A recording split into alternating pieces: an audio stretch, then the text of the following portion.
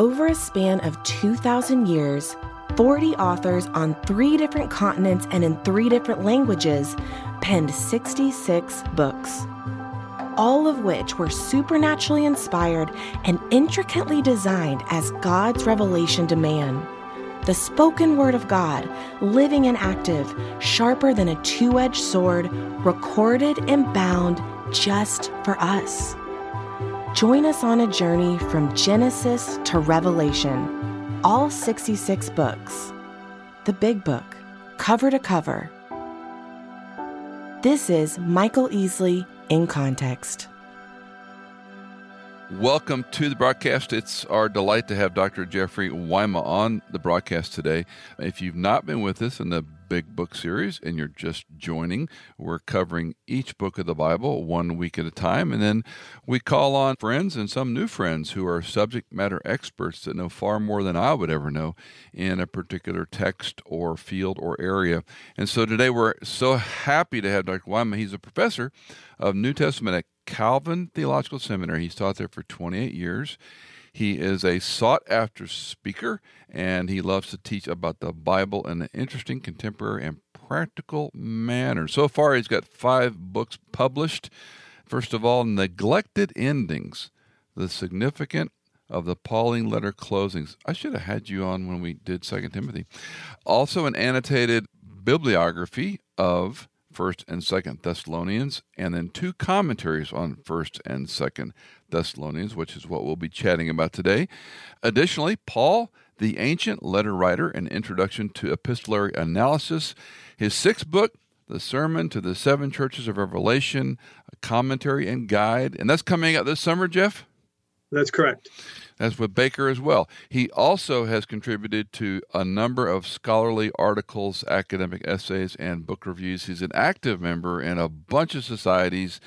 He leads tours to Greece and Turkey, Israel, Jordan, and Italy. I like him even more now. He conducts intensive preaching seminars for pastors and teaches, preaches, and speaks widely across the U.S. and Canada. Jeff and his wonderful wife, Bernice, have been married 37 years. We got you beat there. We're 40.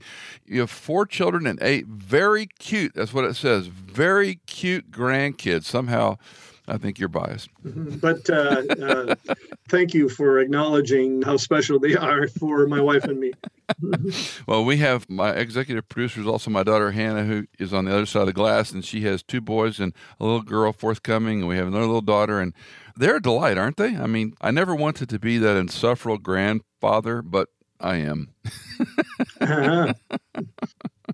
Well, first of all, thanks for doing this, and let's talk about the very Word of God. We are talking to Jeff about 1st and 2nd Thessalonians, and let's just start first of all with give us a context. I'm real big on context. The churches that Paul is writing at this time period, and where Paul is, what he's up to, what the churches he's talking to in the Thessalonica region, what's going on in the backdrop. Well, sure. A great question to begin. So Paul establishes the church in Thessalonica, and modern Greece, they pronounce it Thessaloniki. So pardon me if I Thessalonica, Thessaloniki, back and forth. But on his 2nd missionary journey, but permit me to remind those listening that actually those names are a bit misleading, because Paul was a Christian for at least 14 years, maybe 17 years, but at least 14 years before he began what we now somewhat wrongly call the first missionary journey. And I say that to stress the fact that Paul has not only been a believer for a long time, he's not only been involved in missions for a while, but he probably has been writing letters for a bit too. And although then 1st and 2nd Thessalonians are kind of early on the existing side of things in terms of the letters that we have from Paul, we shouldn't make the mistake of thinking that he's only like a newbie in the faith and right. He's never really written a letter before. So he founds the church on the 2nd missionary journey. He comes roaring into town with Silas and Timothy.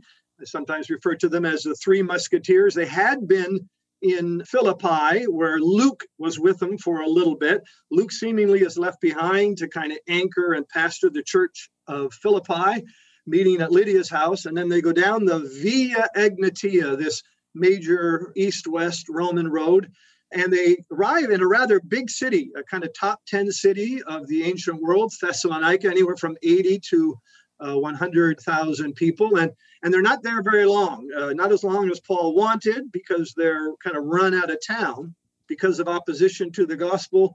They leave town. They're encouraged to leave, and they go to Berea. They run out of Berea, and Paul is taken by Christians down south to Athens.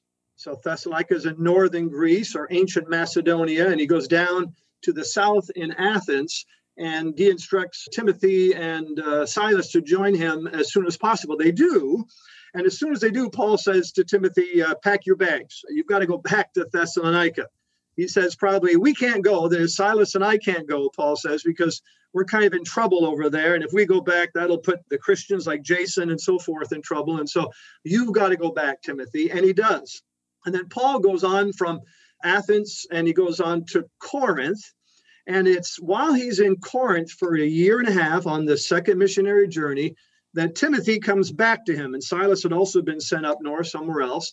And in addition to bringing some cash, which allows Paul to kind of give up his day job and concentrate on preaching full time, Timothy comes with a report about the Christians in Thessalonica. And it's that report, which is mostly 2 thumbs up, but Timothy also says there are some concerns. He highlights what those concerns are. And what does Paul do? Well, he writes a letter. And that letter now is our First Thessalonians.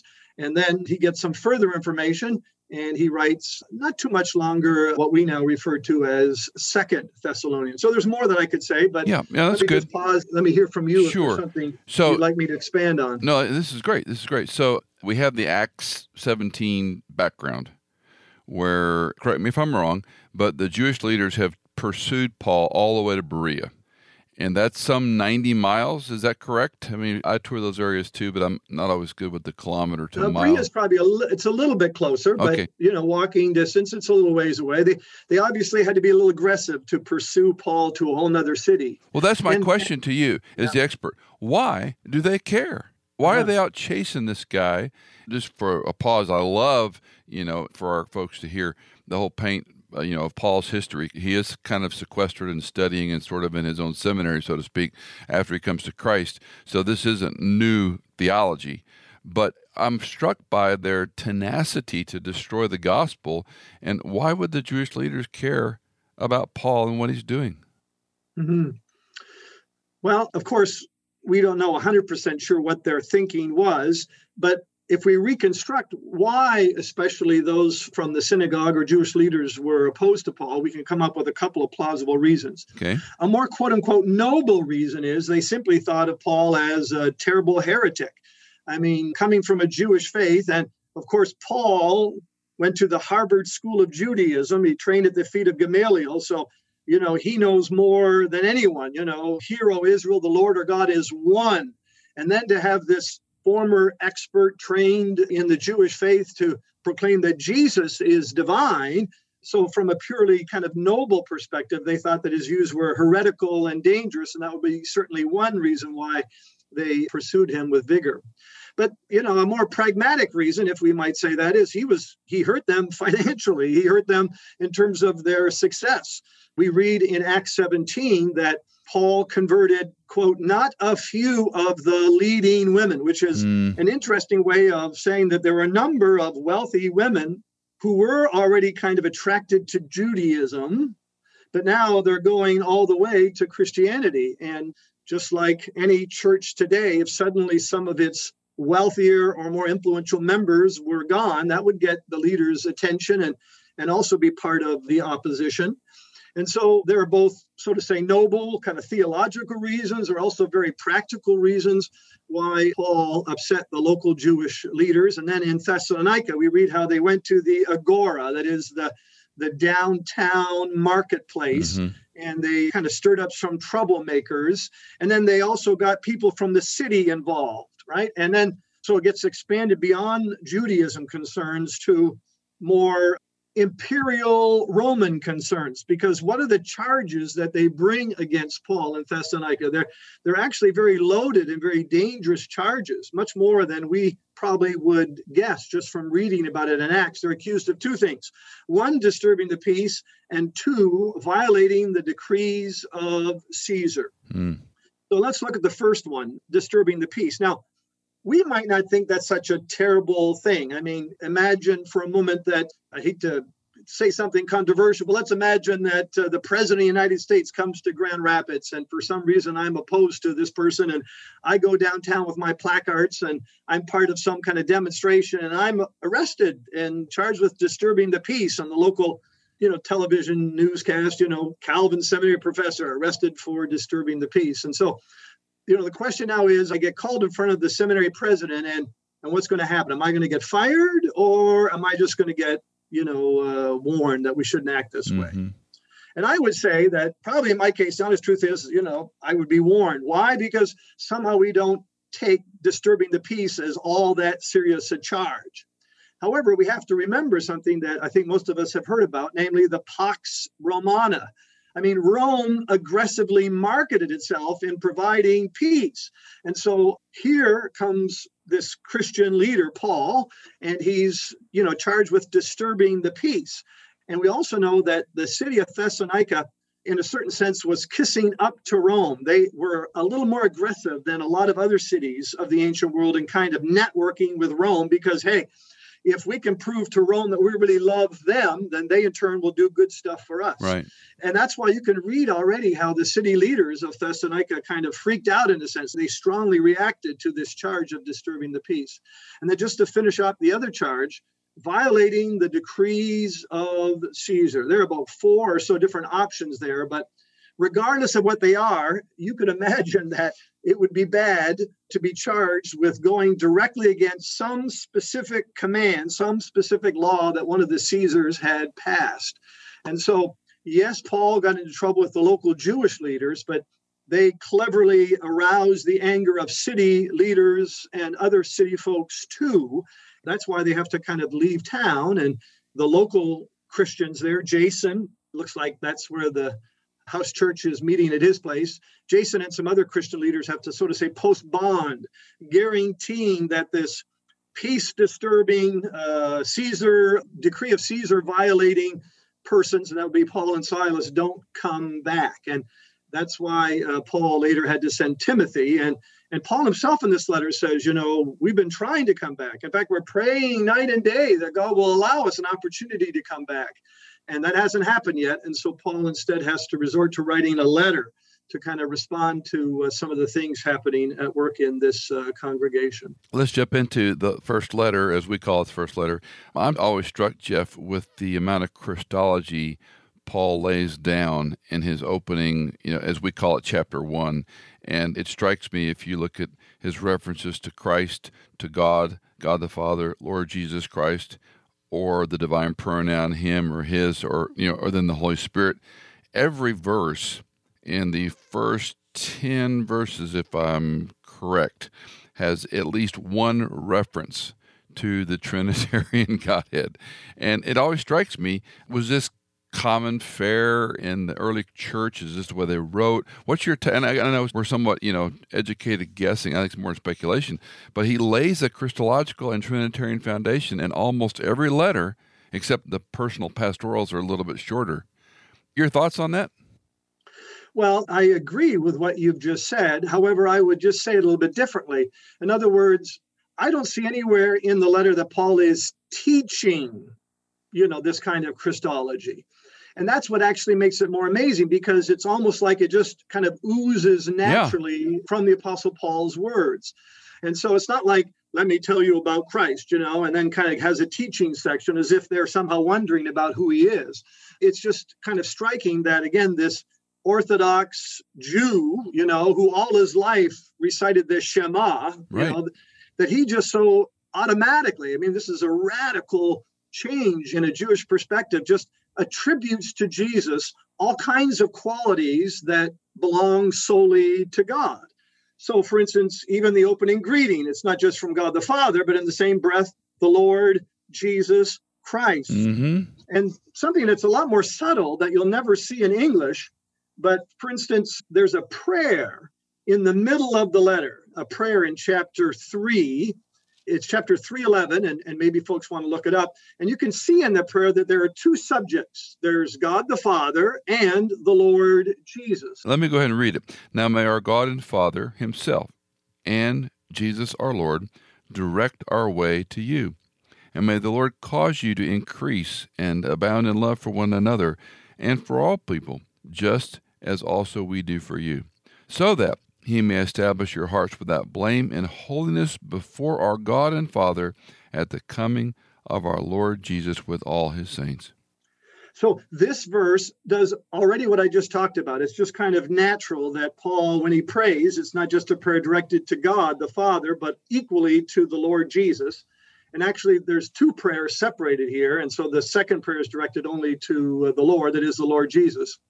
But there's a kind of interesting grammatical phenomenon about 3:11, and that is, even though there are two subjects, God the Father and our Lord Jesus, the verb is in the singular. And it's kind of striking. The verb should be in the plural to match the two subjects. And you have to be careful not to read too much into that, but it is at least suggestive that Paul so closely connects Christ with God the Father that when you get to the verb, there's only a singular verb, highlighting the kind of close connection between the two. And since you asked about the Trinity, here's another passage, again, where it's not taught, but it's kind of a nice Trinitarian reference that probably could easily be missed. But in chapter 4, there's a section there dealing with holiness in sexual matters and sexual conduct. And then if you look at 3 verses in a row, I think it's verse 4, verse 6, 4, verse 7, and 4, verse 8. So 4, 6, 7, and 8. And each of these verses deals with a different person of the Trinity. So in 4, 6, we read about the Lord, and for Paul, that's the Lord Jesus Christ. And then we get verse 7 about God, the Father who called us. And then verse 8, it again refers to God, but then you have an explicit reference to the Spirit of God who is holy, or as it's often translated, his Holy Spirit. So there's, this again just oozes out of the apostle in the middle of a discussion about holiness and sexual conduct. He again references not just God, not just Jesus, but also the Holy Spirit. So back to chapter 1 and my questions and high-level observation. Again, I appreciate your defined distinction between he's not teaching. Now, this is the Trinitarian Godhead and what it means, but he is, on, I might say, the backstroke, laden with a Trinitarian Godhead. You already mentioned verse 1, we give thanks to God. Verse 2, always in our prayers. And then verse 3, our hope in our Lord Jesus Christ in the presence of God and Father, knowing, brethren, beloved by God, his choice of you. Verse 5, in power and in the Holy Spirit with full conviction. Yes. It just keeps going and going and going. And I use my own little markings in the margin of my Bible that help me see things. And every reference to a divine pronoun, to God, to Christ, to Holy Spirit, and it just strikes me. And again, I step back and say, if I'm writing a group of believers, earliest letter, perhaps, this is so overflowing in his thinking. I mean, obviously the big A author, God, the little a author, Paul, who's writing these letters, God's Spirit's moving him to write them. But I'm stepping back going, what was it that, again, the Jewish leaders are chasing him down. He's teaching a Trinitarian, implicitly, reminder to them before he gets into some of, let's say, the issues in the churches. And again, I'm just wondering, circle back real quick, you give us a sentence or two on why you think that was so integral in the way he opened. And again, the letter to the Corinthians is the same. Colossians is much more brief. Philippians is brief. Ephesians is very long Christology, as you well know. I'm just struck by it. Mm-hmm. Well, I'm going to almost say what I already said in the sense that, so there are other letters where Paul is writing to a more mixed audience. In other words, Jewish Christian and Gentile Christian. And also maybe letters that he wrote to churches that maybe there was a non-Christian Jewish presence. In other words, the church is more facing a problem of arguments or other opposition from Jews who would naturally downplay and reject the deity of Christ. And so in those letters, Paul, I think, is much more explicit and conscious and affirming things about who Jesus is. I think you mentioned Colossians a minute ago, and it's probably not by accident that the so-called Colossian hymn, that's chapter 1, 15 through 20, and just a powerful description of Christ. So that's what you're going to get in those contexts. But here in Thessalonians, the church is predominantly Gentile. How do we know that?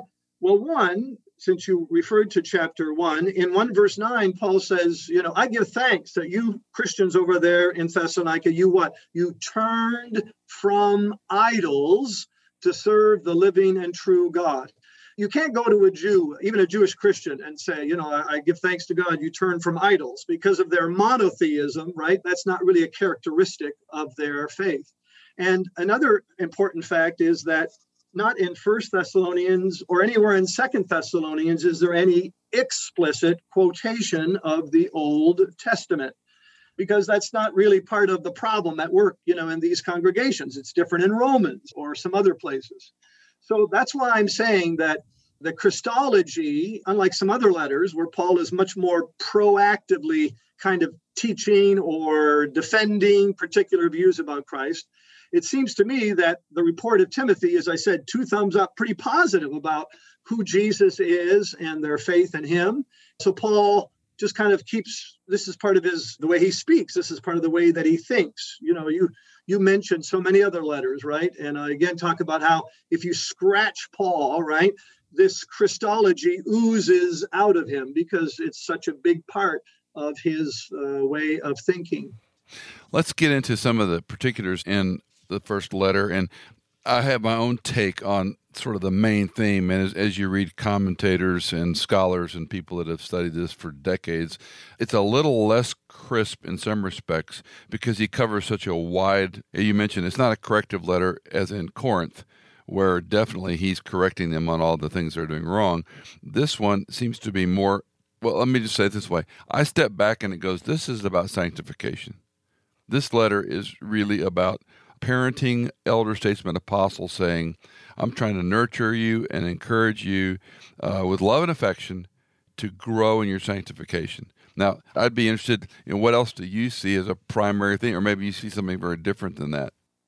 Well, when I look at the big picture of the letter, I see 4 themes, and 2 that are prominent in the first half of the letter and 2 that are prominent in the second. And those themes pop up in the second letter as well. So there is a pretty major break in the letter between chapters 1, 2, and 3. And then you have that transitional prayer that we referred to a minute ago in 3, 11, 12, and 13. And then there's a kind of a big turn in 4 and 5. So let's begin with the first half, chapters 1, 2, and 3. What are the 2 themes there? The first theme is actually where Paul is defending his integrity. Paul is defending his integrity. It looks quite clear to me, and I just say that because not every Thessalonian or Pauline scholar agrees, but this is actually a traditional position that I've defended in a variety of contexts, and that is that the opposition to the Christians in Thessalonica comes not from within the congregation, as it does say in Galatia, but comes from outside the church. In fact, Paul explicitly refers to that in chapter 2, verse 14. He talks about you suffering from your own, well, it can be translated your own fellow citizens. So in other words, people outside the church are putting pressure on these Jesus followers for this new faith that they have. And not surprisingly, they criticize the person whom they think is responsible for all of this crazy thinking, namely Paul.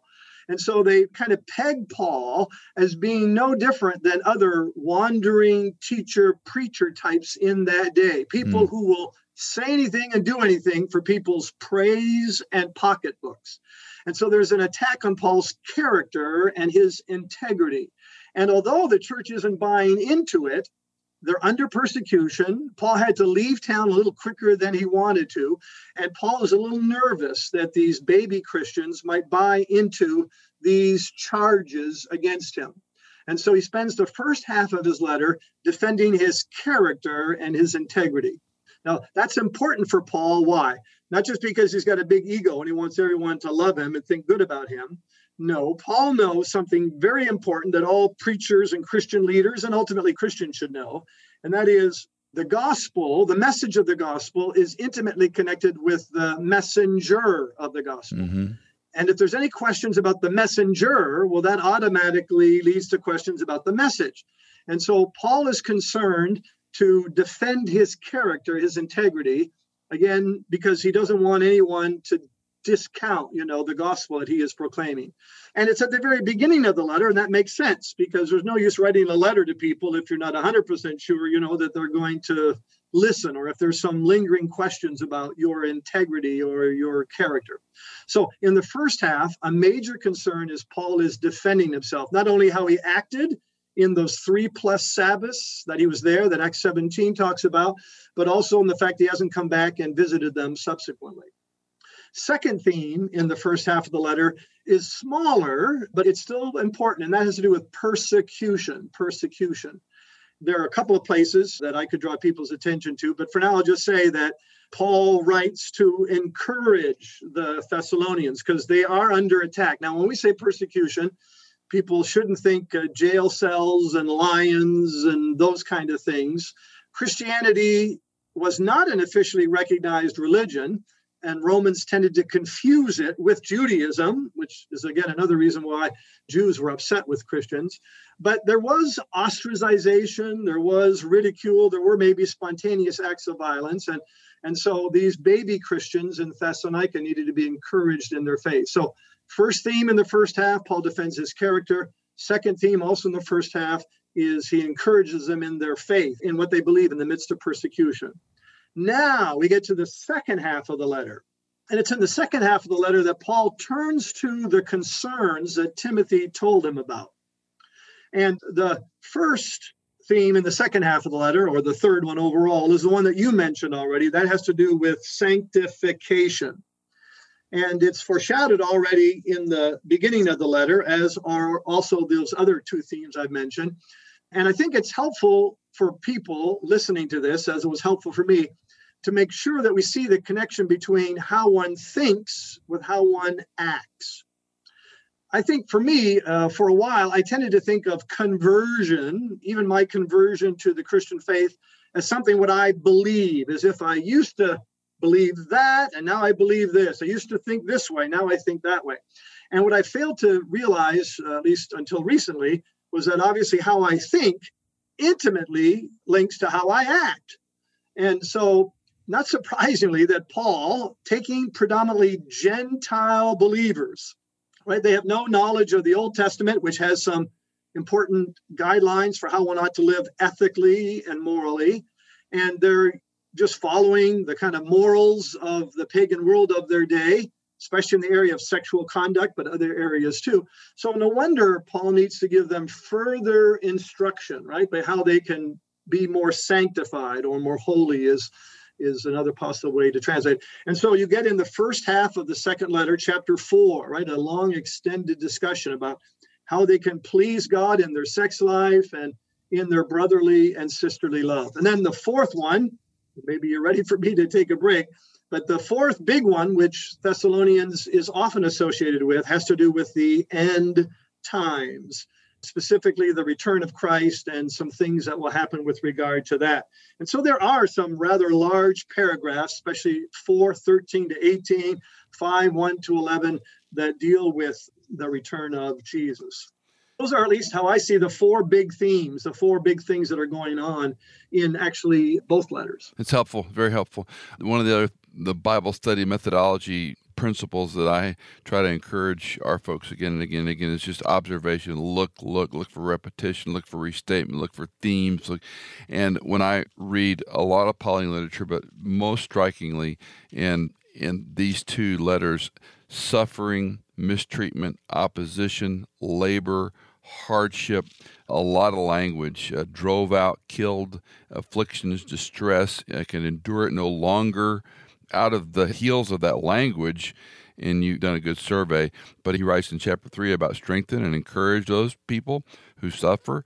By the time we get to the end of chapter 3, he's talking primarily about that you increase and abound in love for one another. And then, of course, we have the whole rabbit trail of the one another phrases we find in Pauline literature, which is so remarkable.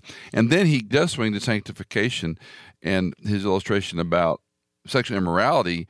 This is the will of God, your sanctification, that you abstain from sexual immorality. And I think people often miss the progress of this letter or the themes of this letter to say, the way you're going to endure all this is not through the will of the flesh, not trying to make the flesh stronger or better or being, you talked about what you think and how you behave, if I understand that correctly.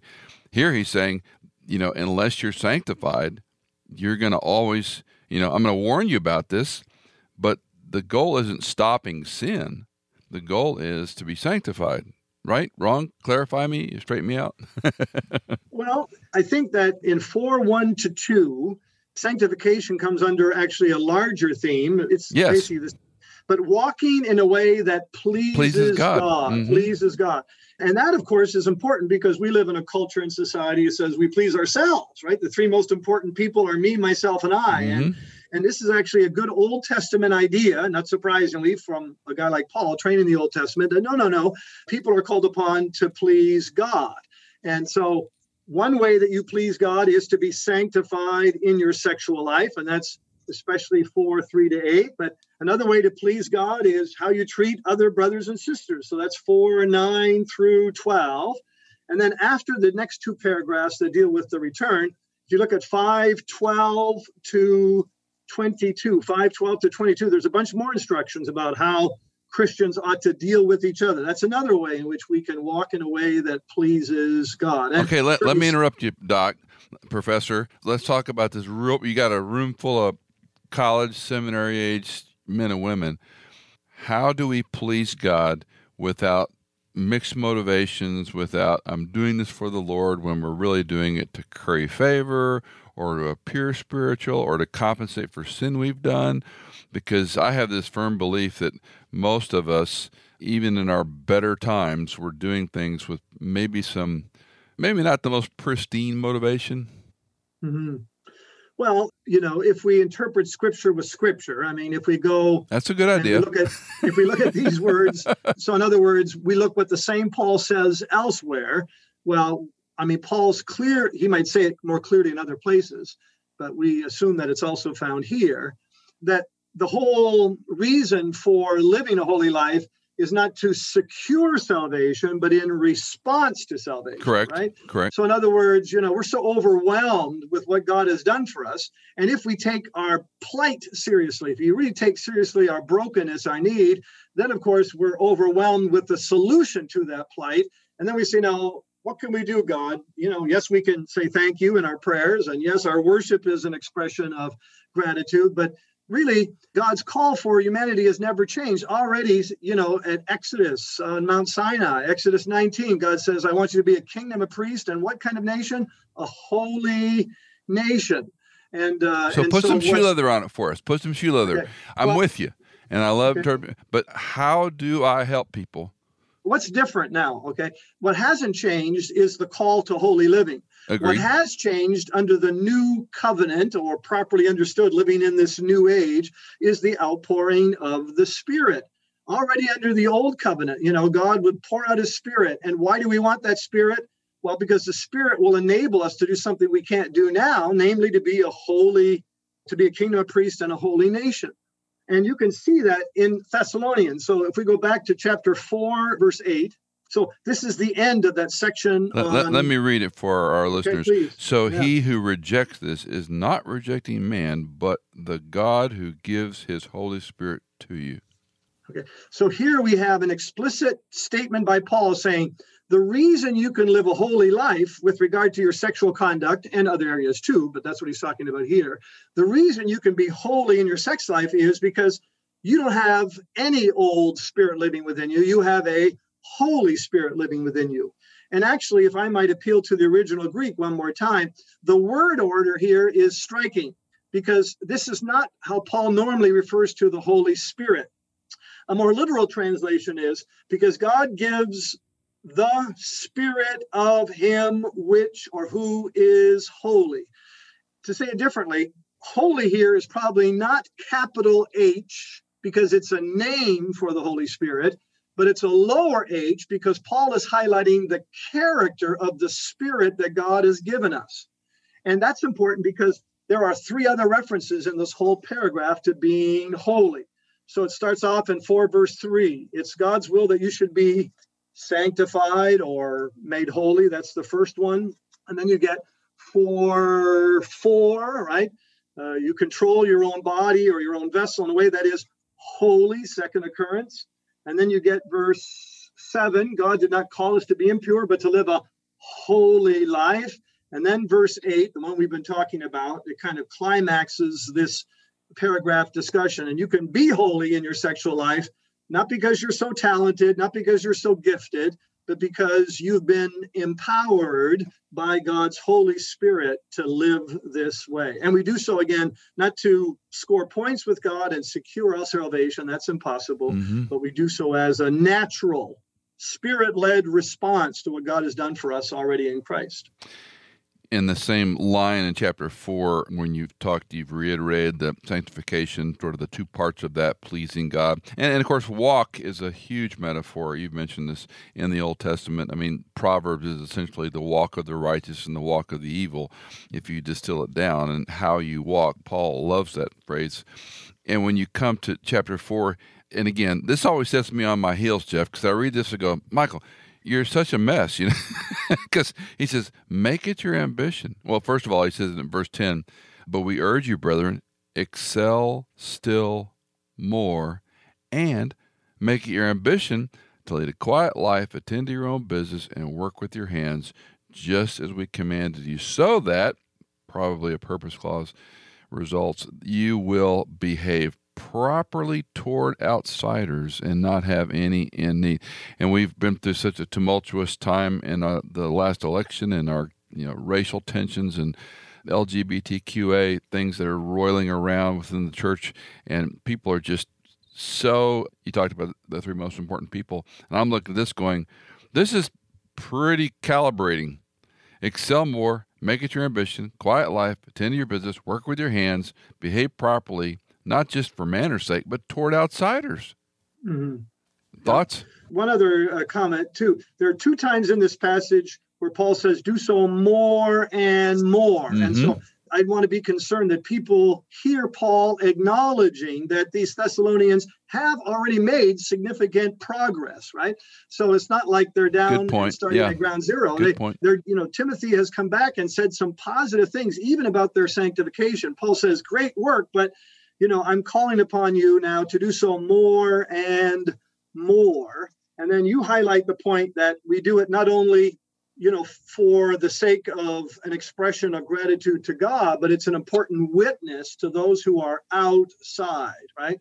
And when the world can't see that there's a difference between, those who are inside the church and those who are outside the church, well, then I think we're not living up to our calling to be distinctive, because we haven't mentioned that yet. This idea of holiness is an Old Testament idea, which means to be set apart, to be distinctive, to be unique, or I like that old-fashioned translation, to be peculiar or weird. And most of us don't want to be peculiar or weird about anything in life, and yet, if you're a Jesus follower, you're going to stand out, and people are going to think that you've got some strange ideas and practices. Yes, hopefully they will. Well, let's jump into this end times thing. And you and I probably come from a bit of a different tradition on this, so I would love to hear your observations. The day of the Lord, thief in the night, suddenly in that day, the Lord will come, sleep, awake, be on the alert. Give us sort of a running commentary, Jeff. Well, let me start off by maybe correcting a danger that I see all too often among, the Bible-believing Christians with regard to the end times. Okay. And that is the distinction between Paul predicting and Paul pastoring, between predicting and pastoring. And I think that too many Christians get all excited about, wait a minute, I want to see Paul here predicting the future. I want a blueprint for what will happen.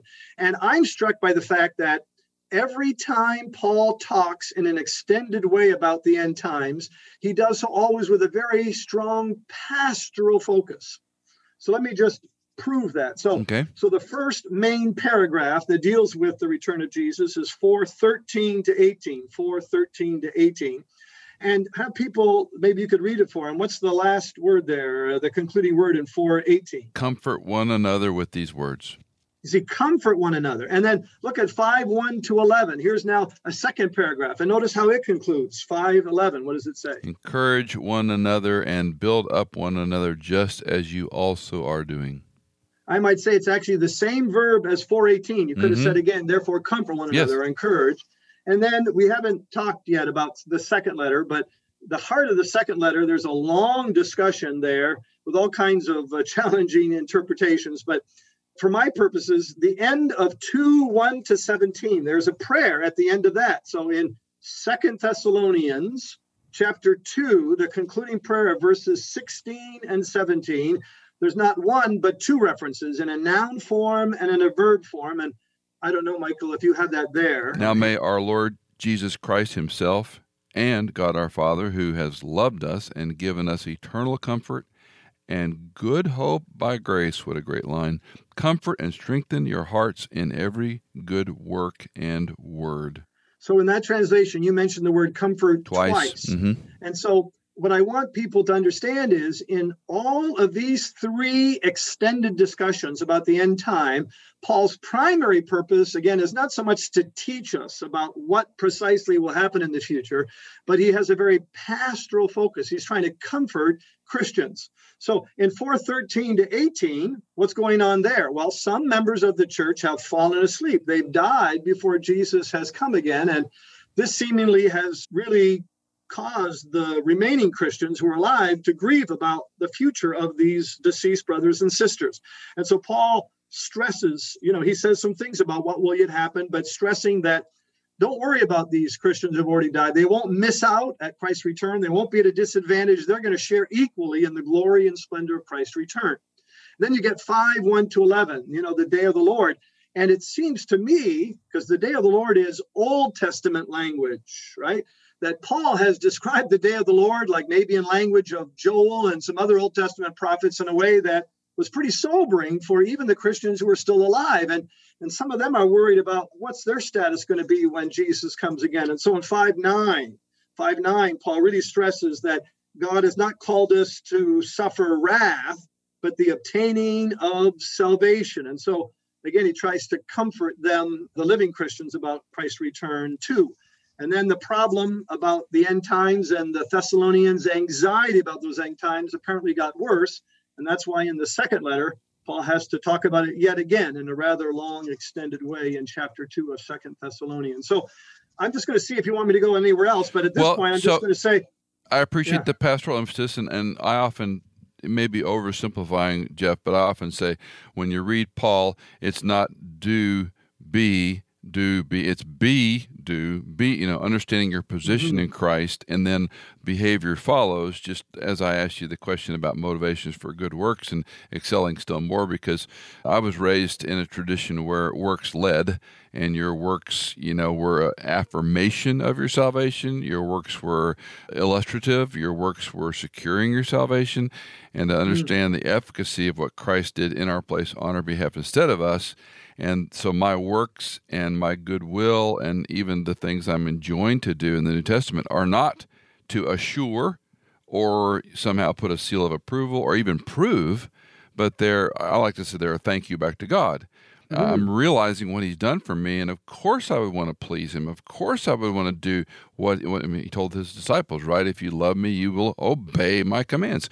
So that tension, depending on how we were raised perhaps or how our framework is. So all that to say, you've given us a good way of looking at this. Pastoral, shepherding, the people had died. There may have been a common thought that the day of the Lord was more imminent. Jesus' language and the apostles' language, I don't think it's unfair or wrong to say that they may have thought it was their lifetime that Christ would return. And so now we've got this extended period of time, which no one knows except the Lord. These two letters, he's more precise on some of this language. Then that's why we have the difference between pre-mill, post-mill, a-mill, so forth and so on, whether there's a rapture or not. And you and I may come out on different places on that, but this day of the Lord, acknowledging an Old Testament reference to it, do you see that as a specificity he's talking about, or a generic term that's, this is the time of the Lord kind of thing, an eon or something? Well, if I understand your question right. Sorry, it's kind of a long-running question there. No. You started off by properly saying from, a theological perspective, how do we view our works with regard to what God has done for us? And so I think that, of course, I say amen to everything you said there. Now, you may have to clarify for me a little bit further, but I see, again, so 4:13 to 18 and 5:1 to 11 are two paragraphs, and they're closely connected. I mean, they both deal generally with the same subject, namely the end times and the return of Jesus, but there's a slight difference. So the first passage, 4:13 to 18, deals with what happens to those who have died before Jesus comes again. And the second one, 5:1 to 11, deals with, well, what about us who are still alive? Agreed. Okay, and they seem to be a little uncertain about their salvation on that day, because I do see it referring to a specific day when Christ returns. There is a judgment. And I think because the day of the Lord, because in chapter 4, Paul doesn't use the phrase the day of the Lord, right? He talks about, we say in Greek, the parousia. Sometimes in English, you've heard that word, right? Yeah. And that's more a Greek idea where you have a visiting delegation. And I could say something about that. But the day of the Lord goes back to the Old Testament, and it's both a day of wonders, but also a day of judgment.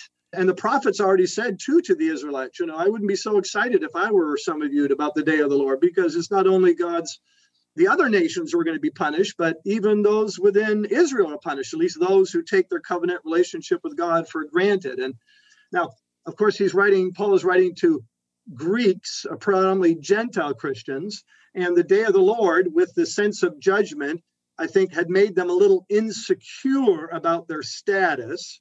There are little hints of that throughout the passage. I already referred to verse 9. God did not appoint us to suffer wrath, so that's the kind of thing that would happen on the day of the Lord, but rather to receive salvation. Mm-hmm. And then to pick up, he died for us. That little phrase, for us, is super crucial, right, for what you said earlier. Yes. It's his death which paid for our sins, right? We can't and we don't have to do any works or anything like that. And then Paul, he says, so whether we live, right, whether we're awake or asleep, in other words, whether we're living Christians when Jesus comes again or whether we're dead Christians, we'll be together. So the rest, interpreting Scripture with Scripture, I envision a day when Christ will return and the dead will rise. So all the texts that talk about the resurrection, maybe more precisely 1 Corinthians 15, the dead will be changed in the twinkling of an eye. Those who are living will be transformed, and together we experience this new heaven, and we should stress new earth. Mm-hmm. And I could say, because in chapter 4, I don't know whether you want to get into the business of the rapture, but it's especially there in 4:16 and 17 are two very key verses, right? The Lord himself will descend from heaven with a shout and the voice of the archangel and with the trumpet of God, and the dead in Christ will rise first. Then we who are alive and remain will be caught up, and this is where we get the idea of the rapture, together with them in the clouds to meet the Lord in the air, and so we shall always be with the Lord. And then your point, comfort one another with these words. So if I go back to those two verses, so I would say that the idea of a rapture, now, what are we talking about? Somehow believers will be joined with Christ at his triumphal return. So that concept of a rapture is taught here, but what does it specifically teach? First of all, that phrase caught up is the Greek word. And then later on, of course, the Greek New Testament was translated into Latin. And it's in the Latin, you get the verb rapare, from which we get that English word rapture. So that's kind of a long way here. Mm-hmm. The rapture here is in that verse. Now, if you permit me a couple of minutes, I would say this. I would say that what's described over in these two verses is not a secret coming in which believers will vanish and disappear to heaven for a period of time, after which, a tribulation, he returns. But rather there's a public return of Christ that all people will hear and experience. I'm going to begin with soft evidence. This isn't strong evidence, but the way you read it in your translation, he'll come with a loud command and the voice of the archangel and the trumpet call of God. At least a rather simple, straightforward looking at those verses highlights the seemingly public nature of Christ's return. Correct. But then we get the word caught up. So that word is an unusual word, and it is found a few other times in the New Testament. And it can sometimes have a negative context or it can have a positive one. So if somebody snatches something that you have, then, that's another way of saying it. That's something bad. But there are other ways in which sometimes you're snatched from danger into something. So we got a mixed message about that word elsewhere in the Bible. This word, though, this Greek word is used, interestingly, by secular writers of that day, often in the context of death. And I find it striking that, of course, Paul is using it in the context of death. And you got a lot of pagan writers saying things like, I'm grieving my wife or my son or so-and-so, because they were enjoying the benefits of life, but they've been, sometimes snatched. The Greek verb is harpagmon. They've been taken, from life to death. And I simply raise the possibility. I'm whispering, I'm not shouting in the sense of certainty.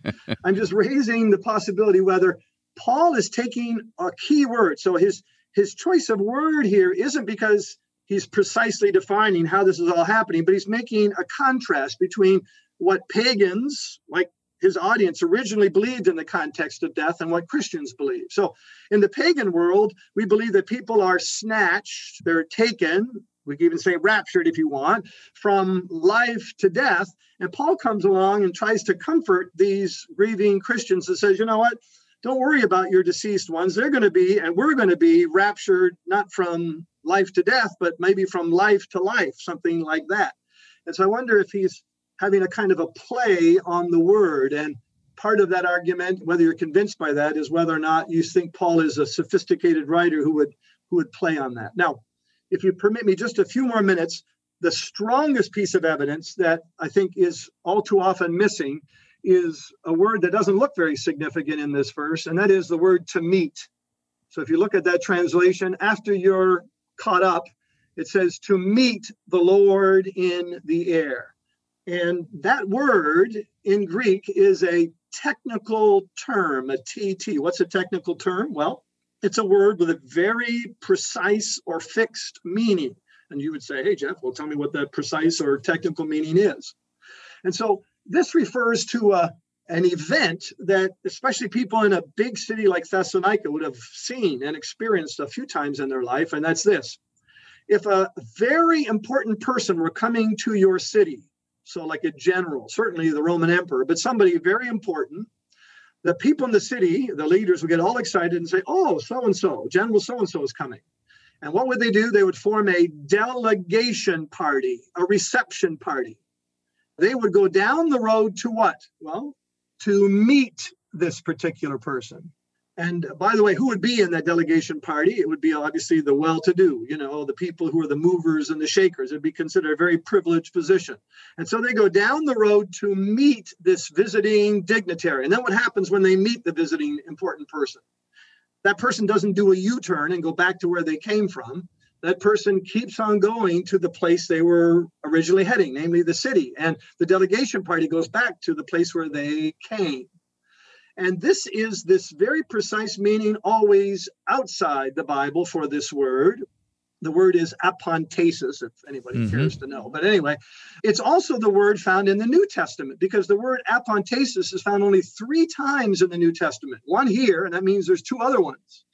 One has to do with Paul in Acts, after he pulls out his Roman citizenship card and he appeals to Caesar, who's Nero, by the way. The Christians in Rome hear that Paul is coming. And so what do?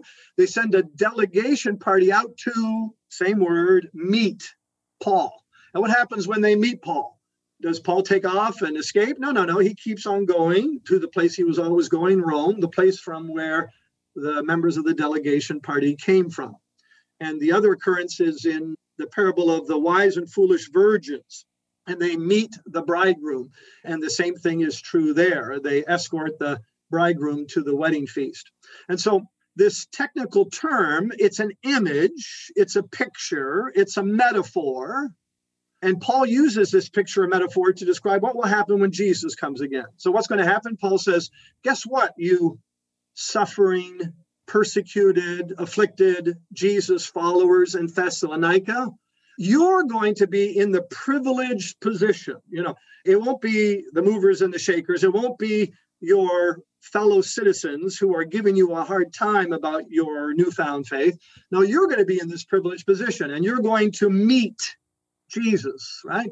And then what happens when you meet Jesus? Well, according to the metaphor, Jesus doesn't do a U-turn and head back to heaven for a period of time, perhaps 7 years, only to return after that.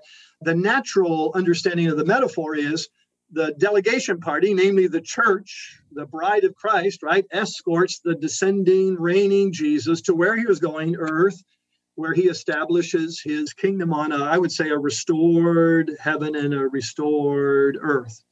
And so thank you I know I'm going on a little bit, and there's a bit of technical detail, but this, of course, is a very controversial verse, and I hope I said some things in there. No, it's helpful to hear your rationale. In the main, I think we're on the same page. I know we have friends among the ministry here that hold different views. I happen to be pre-mill, pre-trib, a literal guy in that sense, and I know others, don't hold that view. I do find it striking. You pointed out two technical terms, but the caught up in the air. So to follow your explanation, the delegation meets in midair and then they come back. But he does say to be with the Lord. And so that's, the delegation, you're right, he doesn't leave them behind, so to speak. So there seems to be some joining there. But the attachment of the dead in Christ are rising at this, whether it's allowed, whether it's globally acknowledged sound or just to the believer, I don't know the answer to that question. But the archangel and the trumpet of God, we say pejoratively, wake the dead. They don't literally, but that's the signal that those who know Christ are going to be raised from their corporal state, and then they're going to meet him in the air. So that's the point where it's a head scratcher, right? I mean, at some point, we can't know bulldog. I use the term, I can know something tentatively, dogmatically, or bulldogmatically. So, that's my sort of scale.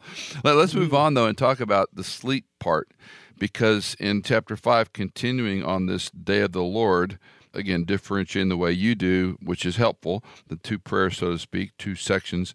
The second part where he's talking about we don't want to sleep as others do, be on the alert, be sober.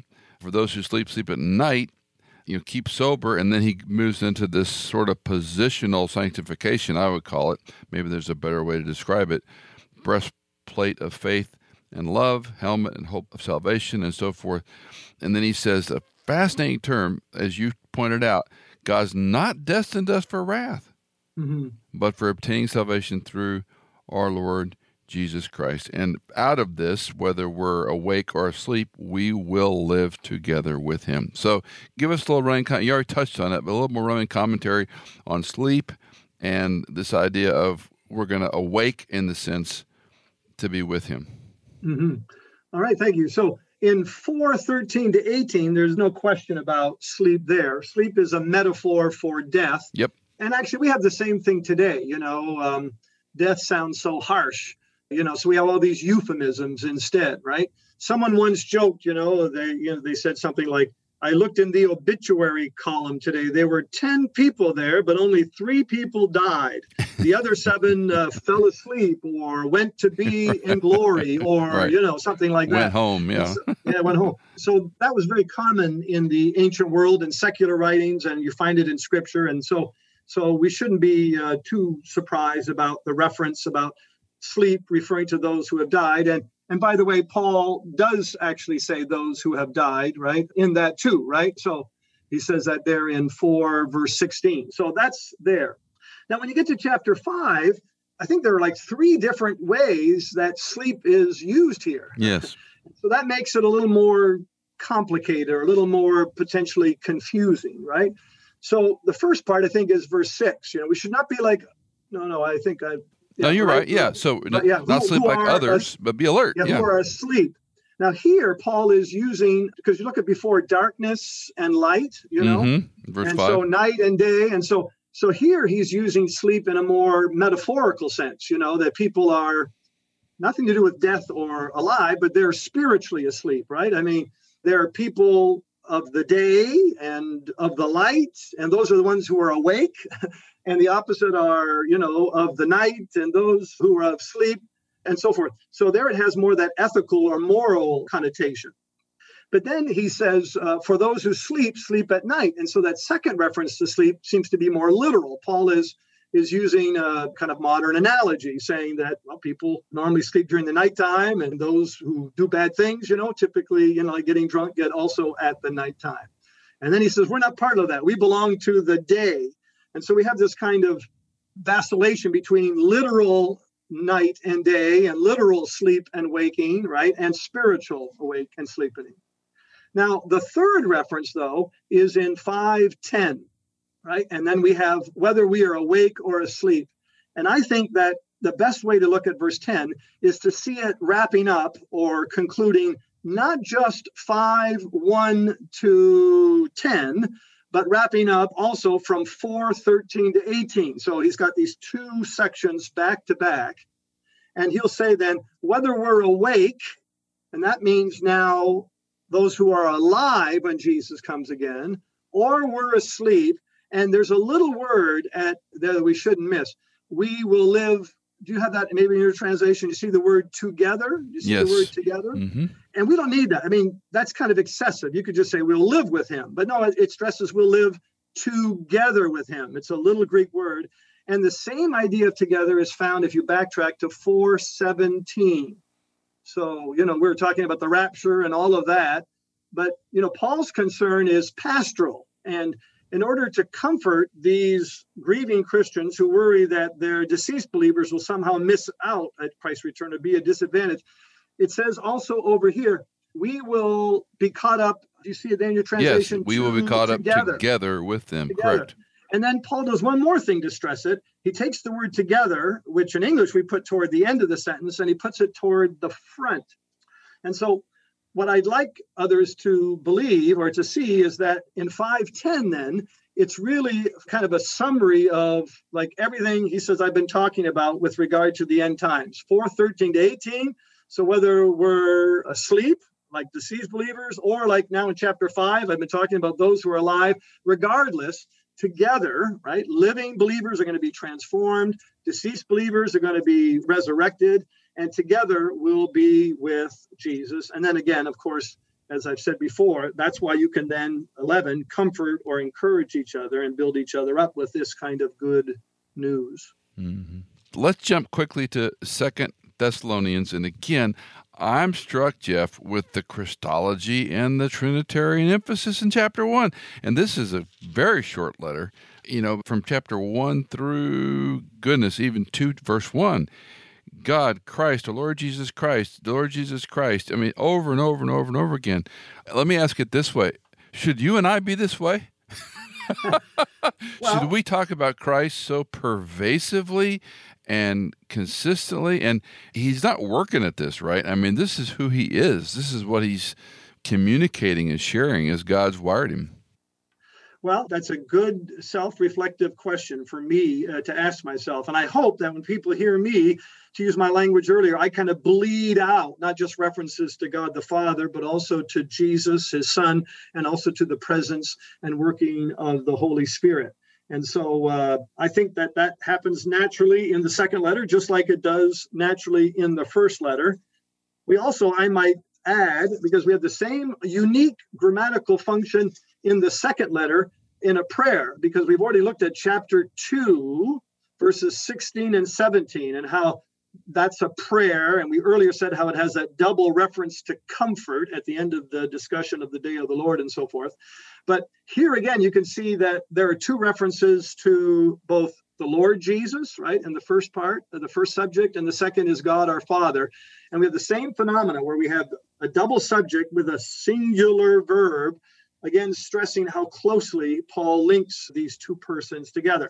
And I would just suggest that most of our readers take that for granted, so much so that we're blind to these references. We're so used to thinking of Jesus as the divine Son of God as we yawn. And I think that you're prompting me to kind of be struck again by something simple in this letter. Other places he teaches it more explicitly, but here it kind of manifests itself again, a very strong, ringing Christology that permeates both letters. Again, the Pauline literature as a corpus, it grabs me. And again, you made the point very well. And when we began our conversation, here's a Jew's Jew. Here's a brilliant rabbinic, I call him the Ivy League, Jew. He had all the right pedigree, all the right mentors, all the right credentials. And this is the one that God sends to the Gentile population. So it's like the overflowing theology of all that he knew from an Old Testament framework completed in Christ. And then it almost seems like it's effusive in his. Again, I can't do math in my head like I used to, but we got less than 40 verses, 46 verses maybe. And so much of this is that's like saying that the Bible's about God. I understand at some level, but I'm just struck with how much. But what he talks about, even in this letter, obviously the grace and peace salutation, which is so rich, and we run over it so quickly, unfortunately. But he talks about faith and hope and love repeatedly. Give thanks to our God. It is only fitting because of your faith is greatly enlarged, which I think is interesting. He's seeing them grow. And the love of each of you toward one another, which, boy, what a great sign for Christians, right? That we love one another. It's a plain indication of God's righteous judgment, verse 5, that you'll be considered worthy of the kingdom of God, for which indeed you are suffering. Let's stop on that one, because, again, he's going to talk about suffering and affliction throughout a number of his letters. But this one seems to be related, that there's a connection here. So if I can... I'm rambling. I'm sorry, Doc. I'm rambling a little bit. I'm excited. going to say something about the big picture view of 2 Thessalonians, picking up what I said about the big picture view of 1 Thessalonians. Okay. So just to remind people that for 1 Thessalonians, we said there were 4 major themes, 2 in the first half and 2 in the second half. In the first half was Paul defending his character, his integrity. And the second one in the first half of the first letter is Paul encouraging the church in the midst of their persecution, their affliction.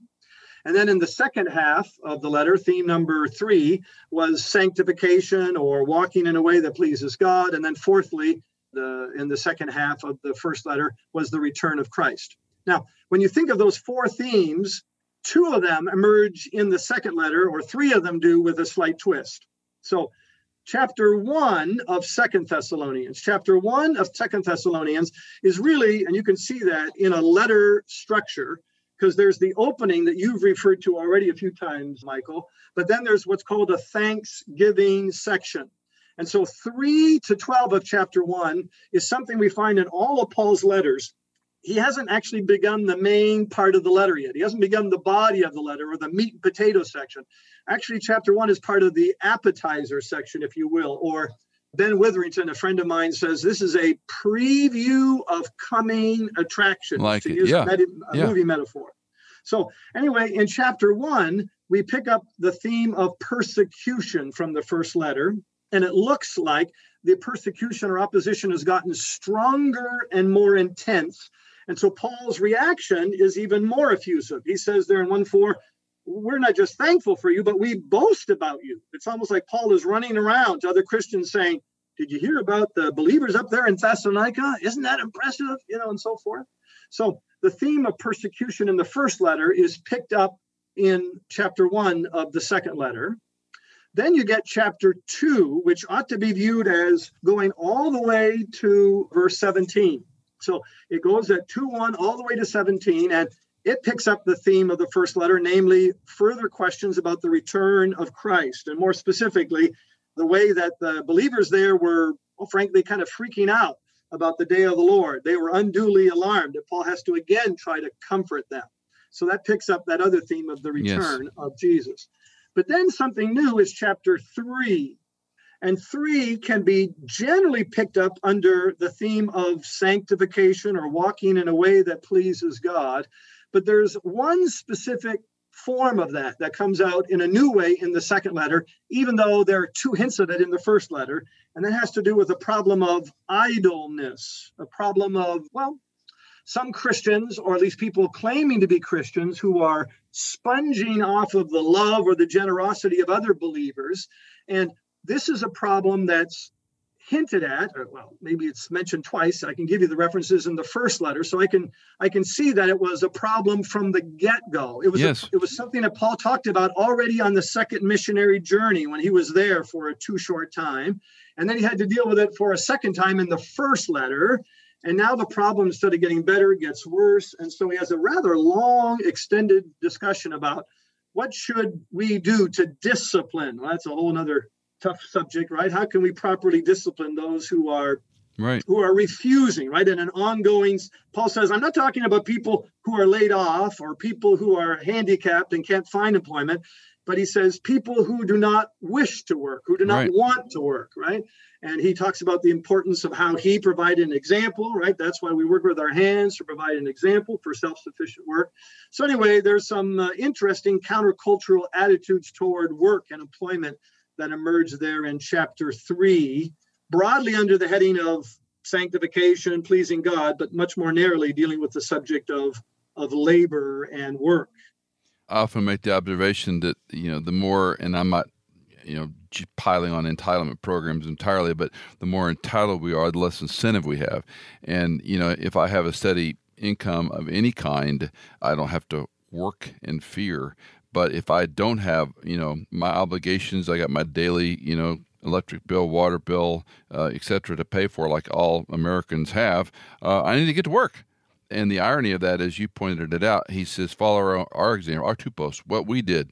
We weren't undisciplined. We worked. We didn't come in and mooch. We labored and hardship. And I love the way he ties that together, night and day. Why? So we wouldn't be a burden to you. And then he continues it as a model for you that you would follow our example. And if you're not willing to work, don't let him eat. I tell the story of one of the first church work days I ever organized when I was in my 20s. And we had these little sign-up sheets in the building, and it was everything from mulching flower beds to trimming hedges to some more involved things. And we had coffee and donuts and bagels and whatnot, and how for an hour some people just sip coffee and had orange juice and bagels, and how some people, they were there, boom, they were at work.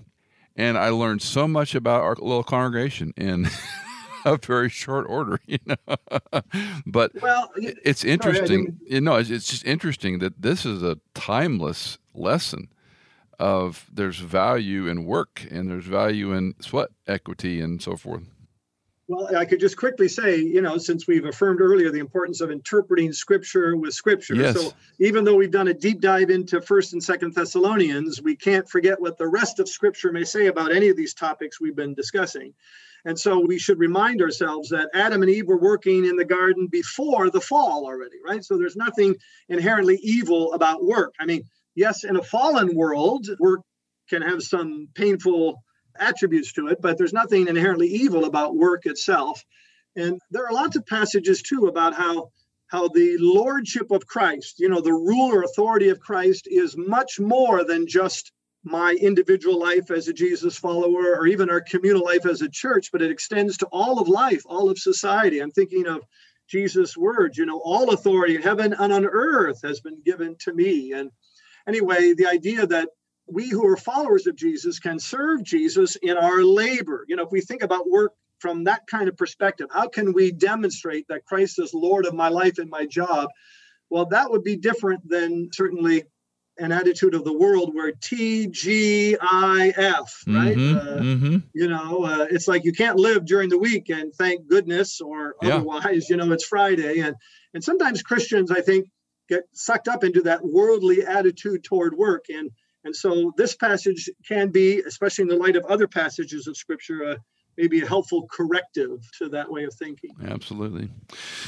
All right, Doctor, give us a thumbnail summary, 25-word-ish of 1st and 2nd Thessalonians as you see it and how we might apply it in our lives. Oh, that's not fair. 25 words. Well, come on now. That's impossible for a guy whose nickname during high school was Motor Mouth. And on a canoe trip, a teacher said, "Wyma, why don't you stick your head under the water and use your tongue as a propeller?" Ooh, and you remember that one. Now I remember that one. So. Sorry. Yeah, that one stung. Yeah. Okay. All right. I'll give you 30. I'll give you 30. I'm a generous guy. I would say that Paul, writing to newbie Christians with whom he has a good relationship, applauds them for the gains that they have made, and yet also encourages them and challenges them to live a holy life as they prepare for and are anticipated for the glorious return of Christ. I think you did phenomenally well. Dr. Jeffrey Wyma, he is a professor at Calvin Theological Seminary. He is greatly published, widely published. It travels abroad to countries that Cindy and I love so much, Israel, Turkey, Greece, Jordan, and so forth. Check him out in the show notes below. Jeff, thanks for your time. Thanks for your labor and to put these in print, and encourage our folks to check out your publications, your articles, and help us all to grow in our knowledge and application of God's Word. Thank you, and blessings on you and your important ministry too. Thanks, brother. Did you know that In Context is fully funded by our listeners like you? If you are a regular listener, would you consider giving a one-time or perhaps monthly donation? You can give at michaelincontext.com. In Context is produced by Hannah Seymour, mixed and mastered by Sonomorphic, and music composed by Chad Cates and Blair Masters.